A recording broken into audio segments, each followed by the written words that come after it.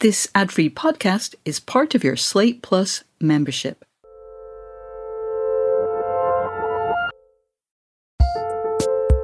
Welcome back to Working Overtime, the West Side Story of practical advice to regular workings, Romeo and Juliet, which, on reflection, might not be an apt comparison, but Isaac will tell me one day.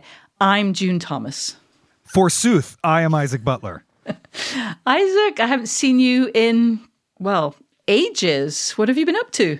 What have I been up to? Getting towards the end of the semester. Oh. So about to have a bunch of papers that I got to grade. Oh. I've been, doing some Thanksgiving stuff, things of that nature. Now we're sliding into Christmas. Going to see Phantom of the Opera this weekend, Oh, that my sort of goodness. stuff. Take that last chance. All right. Take that last. Well, my daughter's never seen it, and it was the first Broadway musical I ever saw. So, there you go. What about you, June? How are you? I am swell, thank you. Oh, well, great. And what are we talking about today? So we are taping this episode in December, and it will air in December, but nevertheless, we're going to talk about NaNoWriMo, which is National Novel Writing Month, which officially kind of happens in November, but I didn't want to talk about it then because all the NaNoWriMoers were heads down on their novels. However, during that month, Slate published a really fun piece about that fine institution. And I loved it so much, I wanted to invite the author, Vanessa Zoltan, to join us to talk about it. And she said yes. Yes, let's get right to it. Vanessa, welcome to Working Overtime. Thank you for having me. So let's start with a couple of basic questions. How is NaNoWriMo supposed to work? How many times have you attempted it, and have you always won, which I'm also going to need you to define? The most important thing that I am going to say today is the following, which is I have no official affiliation with NaNoWriMo. No one has threatened to sue me for this, but I just want to make sure that that is abundantly clear. So NaNoWriMo is a commitment for a group of people. You don't have to sign your name in blood or anything. You just sort of decide to write 50,000 words of a novel in a month, which comes to approximately 1,667 words a day. The idea of winning, which is not a term that I feel totally comfortable with, I have very ambivalent feelings about it, is that you write 50,000 words in a month. And my understanding is that it's actually like a pretty small nonprofit organization and that social media has really allowed this to take off in an exciting way. And they just do like some writing programming. But at this point, tens of thousands, if not hundreds of thousands of people participate in this every year. Amazing. And you've done it, right? I have. I've been doing it for the last couple of years. I did it the first time. I started a little bit late that year, but after Trump was elected. Oh, God, yes. No. I was like, I enough. need to spend time in a fictional world where this is not happening.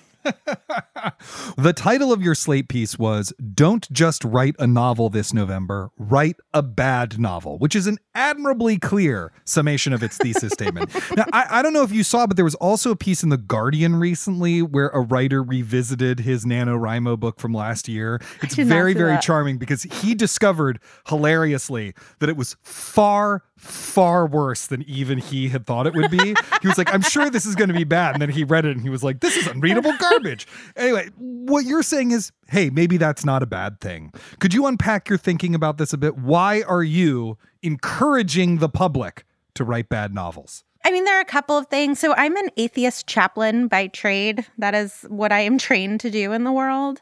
And I think that we haven't figured out how to live in modern society well yet. And so practicing imagination seems like a really good thing to do. And imagining a better world seems like a really good thing to do. Ursula K. Le Guin is my favorite writer on these topics, and I could misquote her for a long time. But essentially she says, we never imagine ourselves into prison. We imagine ourselves into freedom. And so encouraging people to be rigorous and practiced and ritualistic about imagination for a month, just as far as like someone who explores secular practices and trying to make them sacred, is a really intriguing to me. There's like discipline to it. There's faith to it. There are all these like different components of what makes something sacred.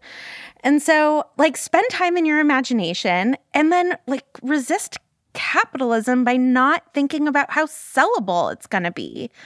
I think that over the last I don't want to put a decade on it, but like certainly in my lifetime, my grandmother made all of my clothes and she was an incredible crocheter. And I have pillows that she hand sewed and, you know, and she did it because she loved it. And I feel like now we do everything for Instagram and for Etsy, and we're just training ourselves to commodify every single thing that we do. And I think it's really great to have somewhere to practice not doing that.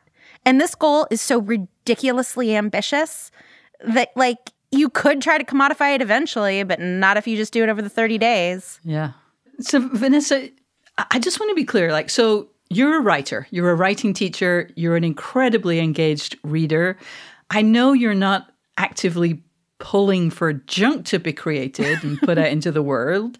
So, like, talk more about how you balance your dislike of, you know, the commodification aspects of NaNoWriMo with your love of quality writing. Like, well, don't try to put it out into the world, right? Okay. Like, and I just think it's okay to do some things just for ourselves. I think as soon as you try to put it out into the world, even in the fan fiction world, which I am a huge like advocate for fan fiction, I think that the standards have to change.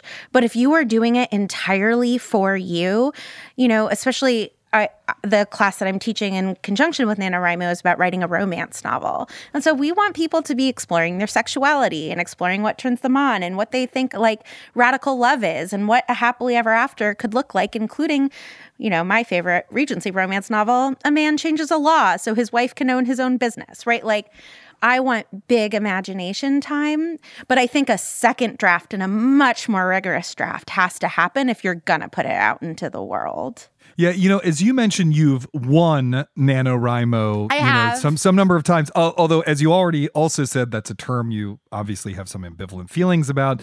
Does doing NaNoWriMo feel different from other writing that you sit down to do? You know, what's the personal experience for you like of having to, what is that? That's about 1,500 words a day for a month? 1,667. Okay, there you go. Sorry, 1,600. Thank you. What for you is the difference between, you know, sitting down to write the piece you wrote for Slate, for example, versus, okay, I've got to hit my 1,667 words today? Well, the big one is that it can be really bad. We actually have a sticker with our class called No Time for Honor. You know, one of the pieces of advice that one of our guest faculty, Michaela Bly, taught is like, if you are halfway through your book and you've realized that you don't like any of it, then write the sentence, he woke up from a dream and realized none of that was true, and start over.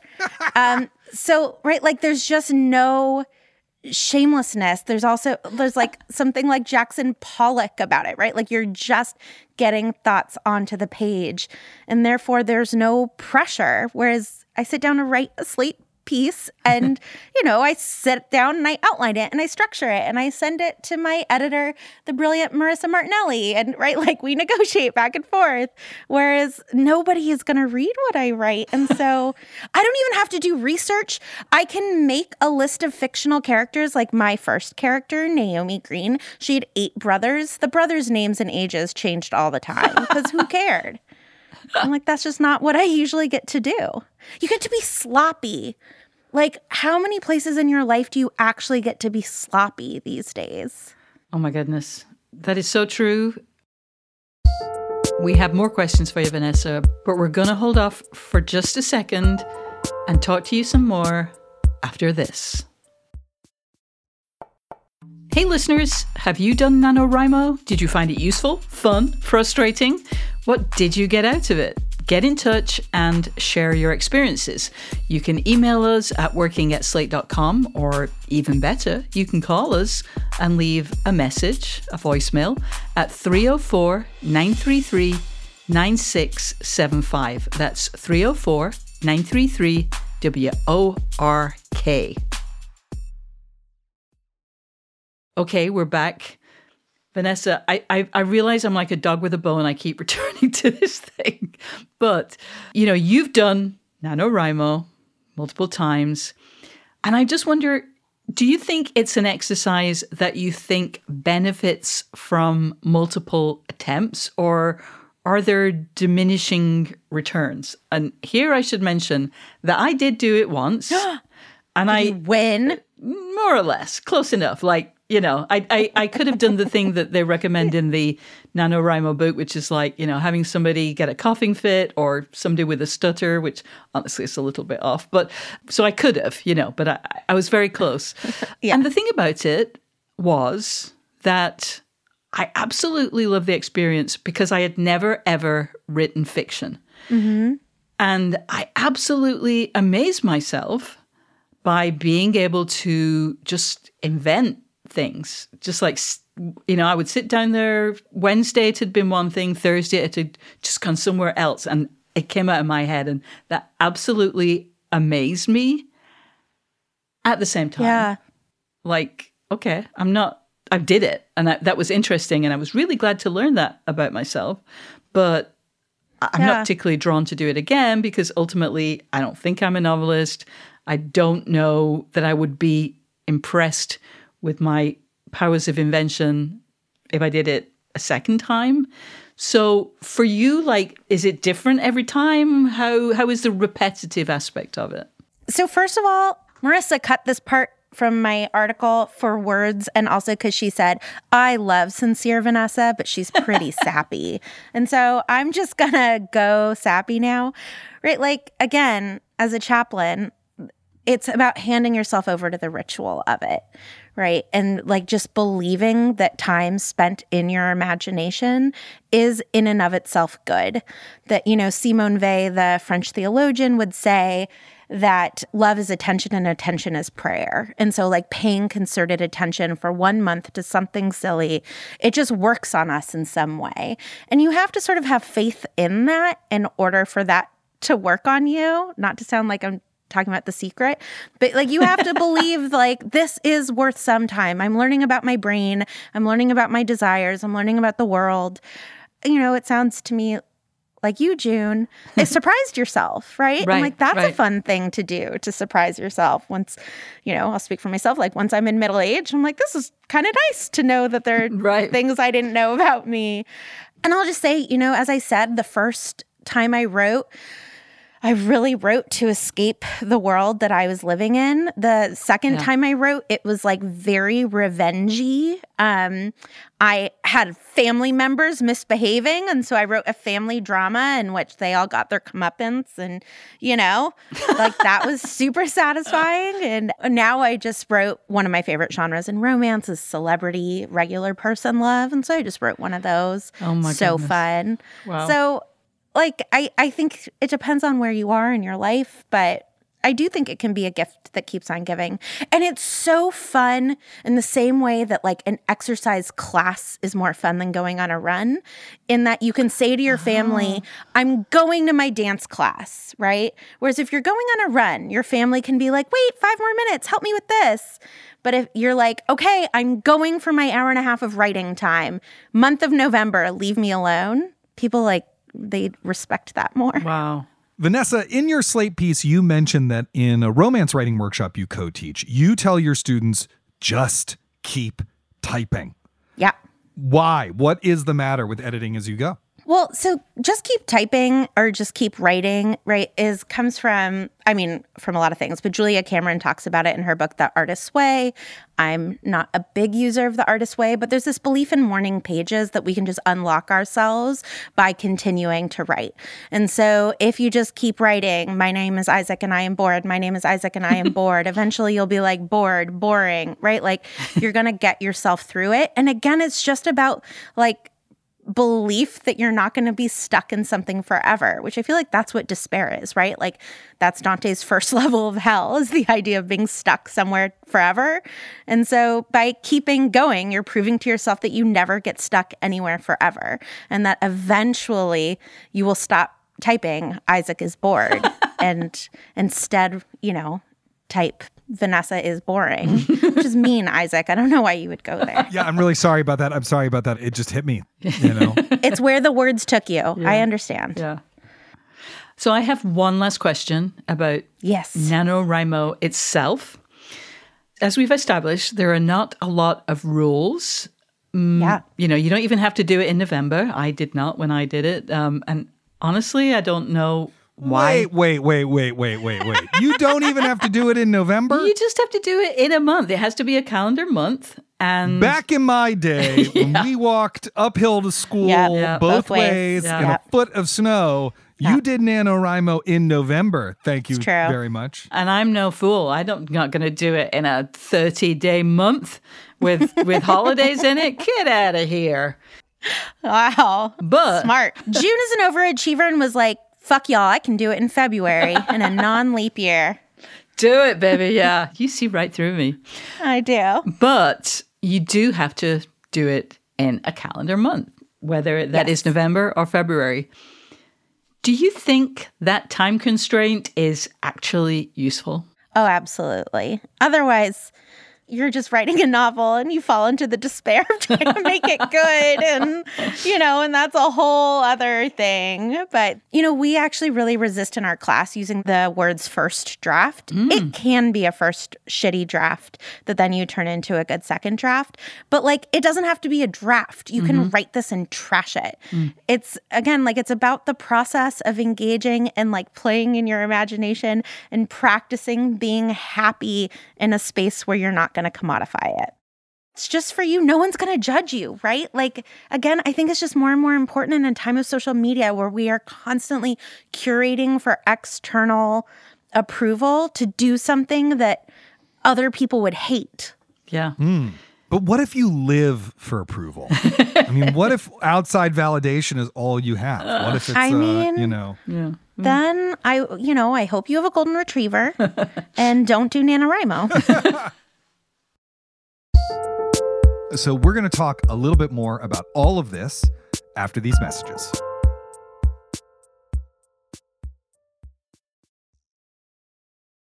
So as we mentioned, you teach writing. And before we go, I'd just love to know, what's a favorite book about the craft of writing? When people say, what should I read to become a better writer? What do you tell them? I have two, but I'm going to really talk about one. Alexander Chee's book, How to Write an Autobiographical Novel, is absolutely incredible. I haven't read it in so long that I can't talk about it specifically. So I chose something that I've read more recently that I love, which is a speech that Zadie Smith gave called That Crafty Feeling. And she is just incredible in this speech/now essay where she describes that there are sort of two different kinds of writers. There are macro planners and micro managers. And I am a micromanager, according to her definition.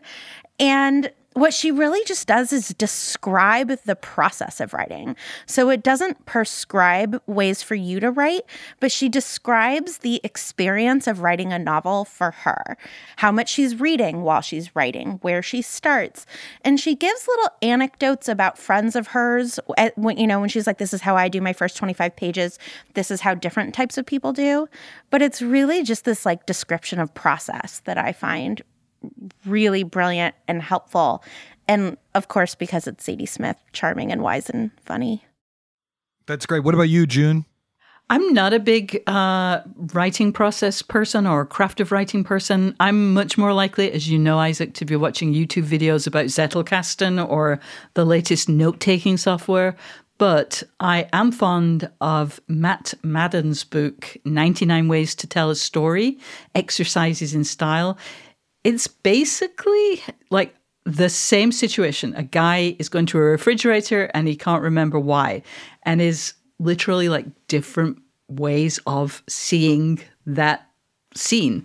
And it's just really good for kind of reminding you that you can approach things in so many different ways, that the same material can be presented and can be looked at in so many different ways. And there's somebody who can get a little bit stuck. I have found it very useful. What about you, Isaac? The two books that I return to a lot are both by Charles Baxter. One is called Burning Down the House, and one is his new book, Wonderlands. Charlie was actually one of my mentors in graduate school. And so now that he's retired, it's the next best thing to studying with him. Both of them are collections of essays, each one talking about a sort of peculiar craft thing in fiction that makes fiction work. They're incredibly generous. It's not really prescriptive. It's much much more descriptive. So, a good example is in Burning Down the House, he has an essay about, what he calls talking teapots, which is like when objects are reflecting the emotions of a situation because people can't, then the kettle boiled. It's like, well, why does that happen and what's going on with that? And in Wonderlands, which collates together a lot of stuff that he's taught in a bunch of forms, including lectures that you can look up on YouTube and essays, and actually a seminar in plot that I took with him forms the basis of a lot of the stuff in there. It's just filled with all sorts of wonderful things about how plot works and what plot can do and aspects of the plot and the novel. They're both really beautiful collections. They're wonderful pieces of writing as well as very wise about writing itself. Can I add one? I'm so sorry. No, sure, go for it. We're maximalists here. Yes, I am in my whole life. This one lives on my desk, and I cannot believe that I didn't mention it. It's called Save the Cat Writes a Novel. And it gives you, everyone knows Save the Cat, right? It's a screenwriting book that tells you how to write a script. This brand, Save the Cat, did a novel writing one. It has all of the most popular tropes outlined of and then this happens. And then you introduce the B plot, and then this happens. And so if you are writing a shitty first draft of a novel, it is prescriptive and it's amazing. It's like Mad Libs for adults. Wow. One thing I both love and hate about this show is it always costs me money. So I'm so just sorry. about to order a whole bunch of books. So thank you for that. And thank you for a great piece, Vanessa. Thank you for joining us this week. And listeners, you can read her piece, Don't Just Write a Novel This November, Write a Bad Novel in Slate. Vanessa is also the author of the book Praying with Jane Eyre, which is out in paperback, perfect for holiday gift giving. It's true. Thank you also to our endlessly inventive producers, Cameron Drews and Kevin Bendis, who between them produce the equivalent of 50,000 words every single week. We'll be back with another episode of Working Overtime in 2 weeks. And on Sunday, you'll find a regular episode of Working in your feed. Until then, get back to work.